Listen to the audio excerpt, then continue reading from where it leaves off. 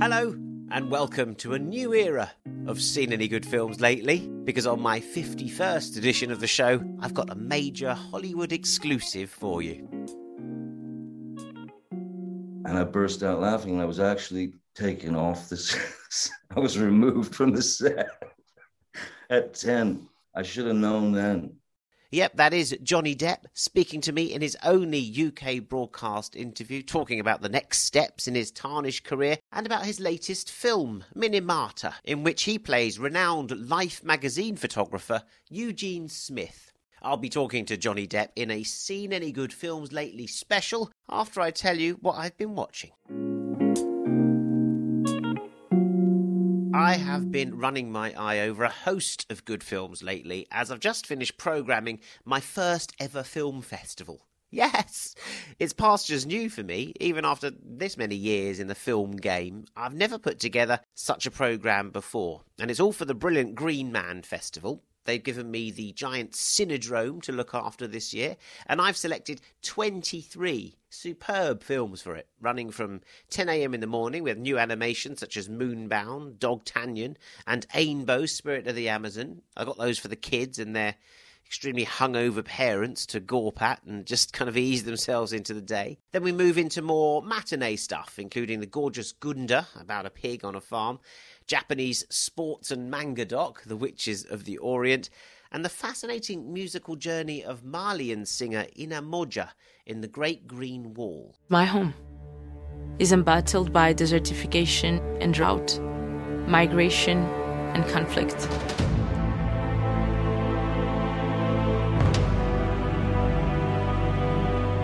Restoring the land is a matter of survival. It's up to us to create an African dream. I've got some exclusive previews, including Mark Cousins' The Story of Looking, French urban fantasy Gagarine, and Kathy Brady's searing tale of two sisters on the Irish border in Wildfire. Kathy will be there for a Q&A after that screening, and Marley Morrison's summer holiday coming-of-age tale, Sweetheart, is also featured. I'm also really pleased to showcase some African cinema with the classic restoration of Ousmane Sembène's Mandabi and the amazing new release from Philippe Lacotte, Night of the Kings, set in a notorious Ivorian prison. Si tu continues à me manquer de respect, Las, tu ne seras plus protégé. Et toi, Yen, tu redeviendras agneau. Une proie que tout le monde voudra croquer. Qu'est-ce que tu veux dire par là? Si tu perds ma protection, tu deviendras un simple valet. Moi, Las, un simple valet? Tu veux la guerre? Tu me menaces? Ouvre les yeux, barbe noire, et regarde autour de toi. And I've got music docs such as Julian Temple's Crock of Gold, featuring Shane MacGowan, and of course, my guest, Johnny Depp.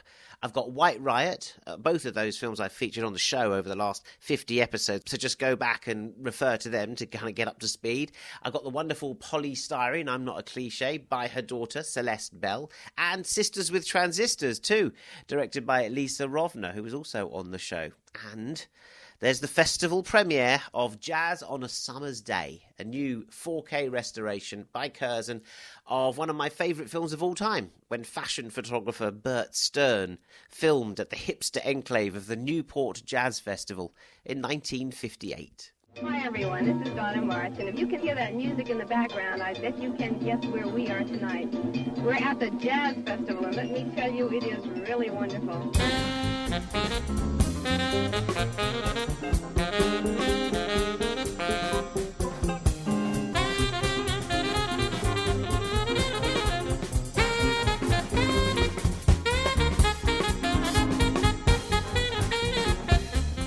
There's local Welsh action too, with black comic thriller The Toll, starring Michael Smiley and talent such as Iwan Rheon, who'll be introducing the film and following it up with a Q&A with the writer Matt Red. And for Midnight Madness, how's about this? I've got another recent SAGFUL guest, Aubrey Plaza, in the frazzling Black Bear. So, I think that's a pretty good lineup for my first stab at it. Let me know what you think.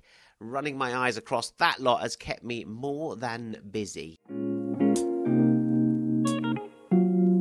Yeah, I'm just getting nervous that it all goes well down at Green Man. I'll, of course, be reporting back from the festival, hopefully with a nice live podcast recording with one of my special guests. But now, talking of special guests, here's Johnny. Gene, what the hell? People are dying, Robert. Yeah, all day, every day. It doesn't mean you get to fuck up my layout. Oh, God damn it. Am I interrupting your little layout? Now, you guys just go on and make room for your fucking Oil of Olay ads while innocent people drop like flies, huh, Bob? You're talking about Minamata. Yeah. See, she knows. She's smart.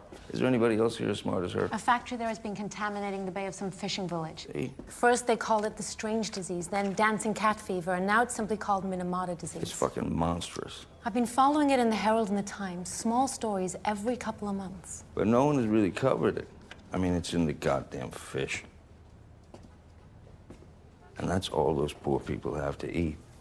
The Times has a Tokyo desk. And we have deadlines literally in 1 hour. So that sounds to me, Bob, like, yeah, time is of the essence.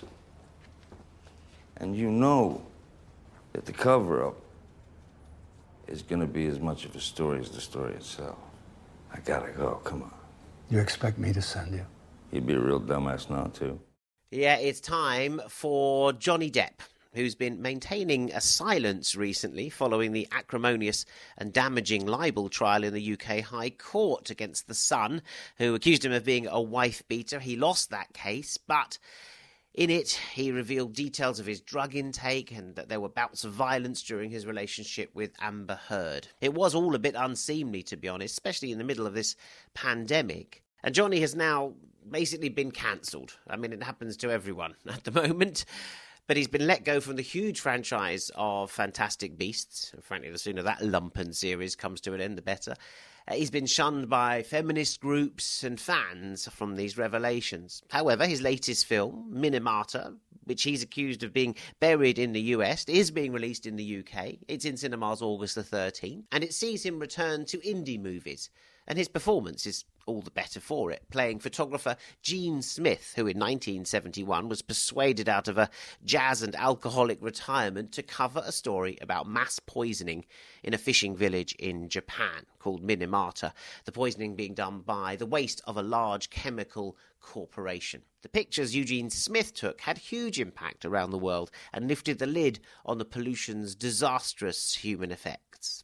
I was allowed to speak to Johnny Depp about the film for a special Q&A session with him and the director, Andrew Levitas, that will go out in cinemas after each screening. I wasn't really allowed to stray off topic and into anything personal, but gradually I got what Johnny's been up to, and I got what the future holds for him. But of course, I began by asking about his portrayal of bearded, beret-wearing, beatnik photographer Eugene Smith in Minamata. I knew a bit about Gene Smith over the years, just based on more than anything, his work as a war correspondent, the famous photographs. And then I sort of got obsessed with the idea that he was known as W. Eugene Smith. And I asked this photographer, Mary Ellen Mark, who had worked with Smith many years before, I said, what did the W stand for? And she said, here's what he used to say when he was asked the same question. He would say, wonderful. So I became obsessed with that kind of personality trait of a guy that just says, the W is Gene Smith is wonderful. And I thought, what a beautiful. So that was really, I suppose, if there was any seedling to this representation of Eugene Smith, it's based on that. What did you do to get to him physically? Because it's, as always with you, it's a great physical performance. You inhabit the character. Did you look at photographs of him? Did you see footage of him, or did you bring some, other, bohemian jazz-loving photography characters to it? Eugene Smith seemed to me like one of those on the sort of teetering into, another world, which would have been an abstract world, like of especially. During the 50s, he was very bohemian before his time, I suppose, almost before that kind of bohemianism, He was a weathered old wagon and really didn't want to go out on the trompe anymore until Minamata arrived at his front door. I always saw him as this sort of sort of curmudgeonly character who just seen too much and heard too much and was tired of talking almost. And then Minamata brought him back into a position of caring again. I wondered if the beret was a key to having him. It's a great beret that you've got there. Do you still have the beret? I do, yeah. I do still have the beret. I grew very fond of it. Gene Smith, you know, was the quintessential image of Eugene Smith to me is him in that beret with a couple of cameras strapped around his neck, and, you know, with the eyes of someone who marches forward and has really no particular idea what's going to happen to them. He sort of had those eyes, if you know what I mean. What did it bring to you, Johnny, working, you know, because you're working with Japanese actors? I don't know if it's something that rubs off. There's a certain style to that school of acting, you know, it's ancient, and we go back to Kabuki and the whole thing. Did it bring something to you? Oh, very much.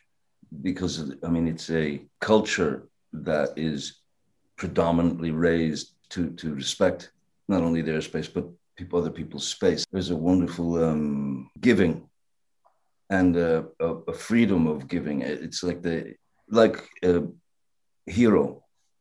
When I saw the amount of work that he was doing, certainly as an actor, his work was impeccable. I mean, it was a straight shot to the heart. Same with Minami, same with, straight down to the extras were absolutely amazing. But when I saw the work that he was doing when he wasn't working, he was still working, and on set, whether it was teaching extras how, maybe little bits on how to act or to react to something, to be natural or whatever. He was painting signs. The guy was doing props. He was doing everything. And that's an act of giving, and a constant act of giving. Minami has the same quality in terms of the way, the respect that they approach you with. And she has, indeed, you know, it was very difficult to not just break and sort of go, oh, okay, all right, you know, during scenes, because those little peepers are looking up at you, you know, those little eyes are looking up at you, and you're going, oh my God, you know, she's burning holes in me. No, it was really a great experience in that way, and learned a lot about their culture, certainly. It's always been a fascinating culture to me. It's beautiful, and they were the most giving actors I've ever seen. You know. Are you a photographer yourself? I mean, amateur or you know, or gifted? Because with this, you have to, you know, you couldn't just sort of fumble around with a camera. You have to be at home with it. You know, it's Eugene's tool. You know. Yeah, it is.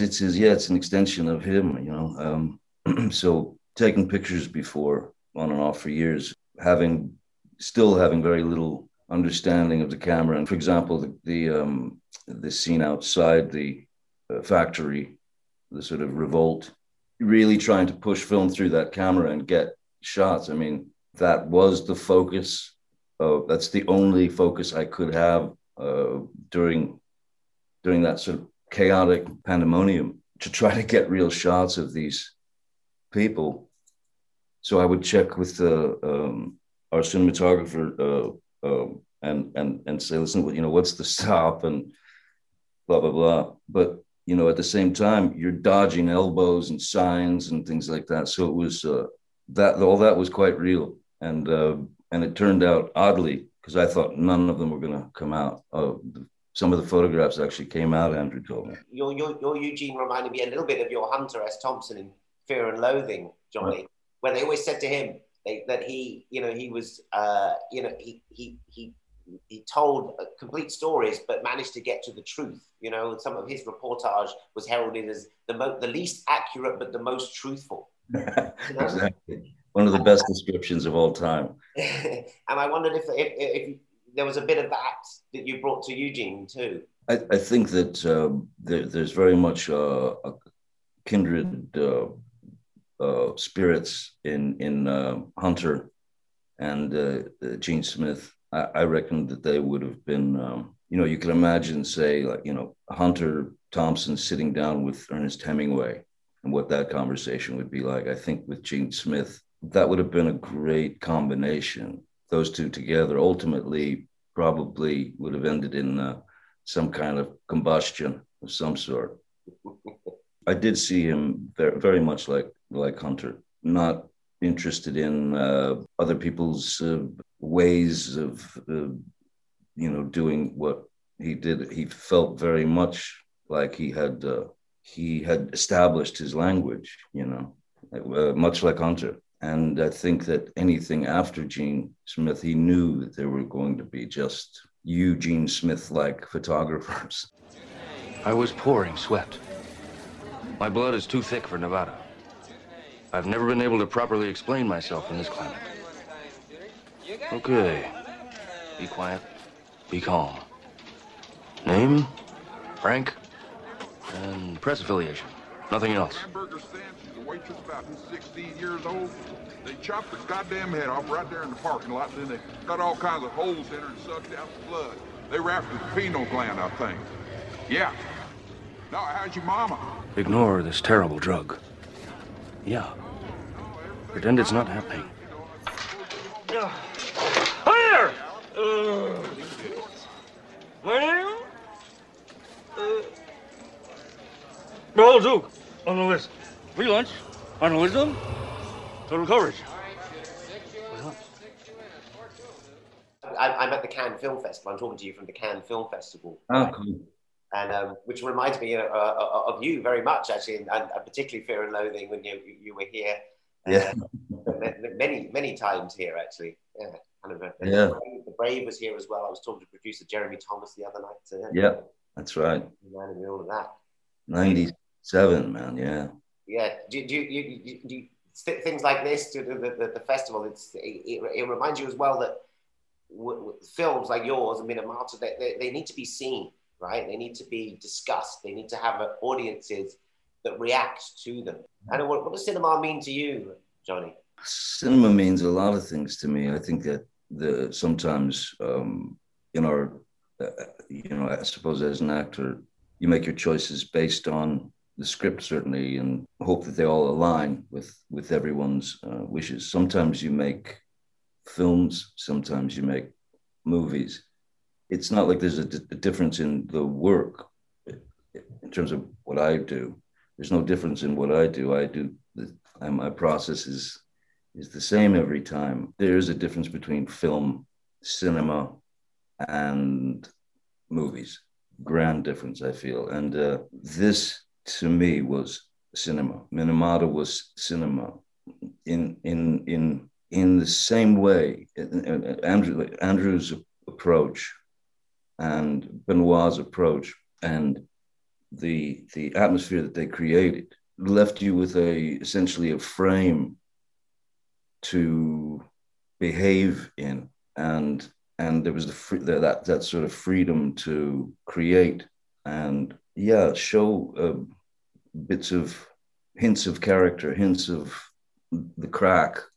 So that's more like an exploration, Whereas other times when you're making a movie for example, you get in there, they want the lines said, or the jokes, spewed, and you get out. That's it. Try to get out. So sometimes they pull you back in, I think. Yeah, well, but I feel like cinema and film are related in that way, but cinema really has it's a commitment, so it's not result driven. Nothing was ever result driven, even in scenes, because sometimes you'll take a left turn or a right turn and improvisation, and you don't know what's going to happen, but you're still within the confines or the context of the scene, so you're rolling, and to have the freedom to liberate the character to that degree, that's when you're really making something that is for the people, for let's say, you said before how important, festivals are for films like this, especially. Festivals are the way for this film to travel and be seen. I made a film called The Libertine many years ago, and the only way that film was ever going to be seen was if it were put into festivals and whatnot. And there once was a man called Harvey Weinstein who decided that the film should be shelved along with Disney. So first of all, you're very lucky if you get to make a film and it actually goes through and it's done. But to have gone through this experience and have Andrew and Benoit sort of lead the parade, along with these magnificent comrades in arms, these other actors. Yeah, really reminding me of seeing The Libertine. Great cast, great actors you worked with in that. What was the first film you ever saw, Johnny? I think the first film I ever saw was Cat Ballou. Jane Fonda and Lee Marvin. Lee Marvin was amazing, yeah. I think that was the first film I ever saw. Where was that? Did you see it at the cinema? Yeah. No, it was on TV when I was a kid. You know, the first time I was ever on a film set, this is an odd story. I'm not sure I ever told anyone this. First time I was ever on a film set, I was about 10 years old or something, because my family had driven to Disney World in Florida, because my father had some sort of business up there. And they were shooting a film in the hotel starring William Shatner and the dude that threw the hats, which is, from the Bond film. The James Bond film, yeah. Odd Job. Odd Job, yeah. So they're shooting a film in the hotel where we're staying, and there's a crowd behind, the barricades, and they're doing all the, the sticks and stuff. And as soon as they did the sticks and the guy said action, and I watched, and then I seen the actor sort of turn into an actor. I don't know why, but it made me laugh, And I laughed out loud, and, cut. And I'm here's this little kid in the crowd, and they warned me. And then the same thing, guy did the sticks, and I just went, and I burst out laughing. And I was actually taken off the set. I was removed from the set at 10. I should have known then. Well, it's great to see you on the screen in Minimar. It's great to see you back on set, doing what you're doing. What are you up to at the moment? Where are you? You look like you're... I'm staying with a friend out in the sticks, and it's very beautiful. And I've just been a lot more music at the moment. Recording a lot of music. Well, I've been commandeered by possibly the greatest guitarist that's ever existed, Jeff Beck. We've been doing some music together and some recordings together, and it's so it's been really something, yeah. Wow! And are we going to see you back on set again soon, or are they going to take that 10-year-old Johnny away and not let him back on?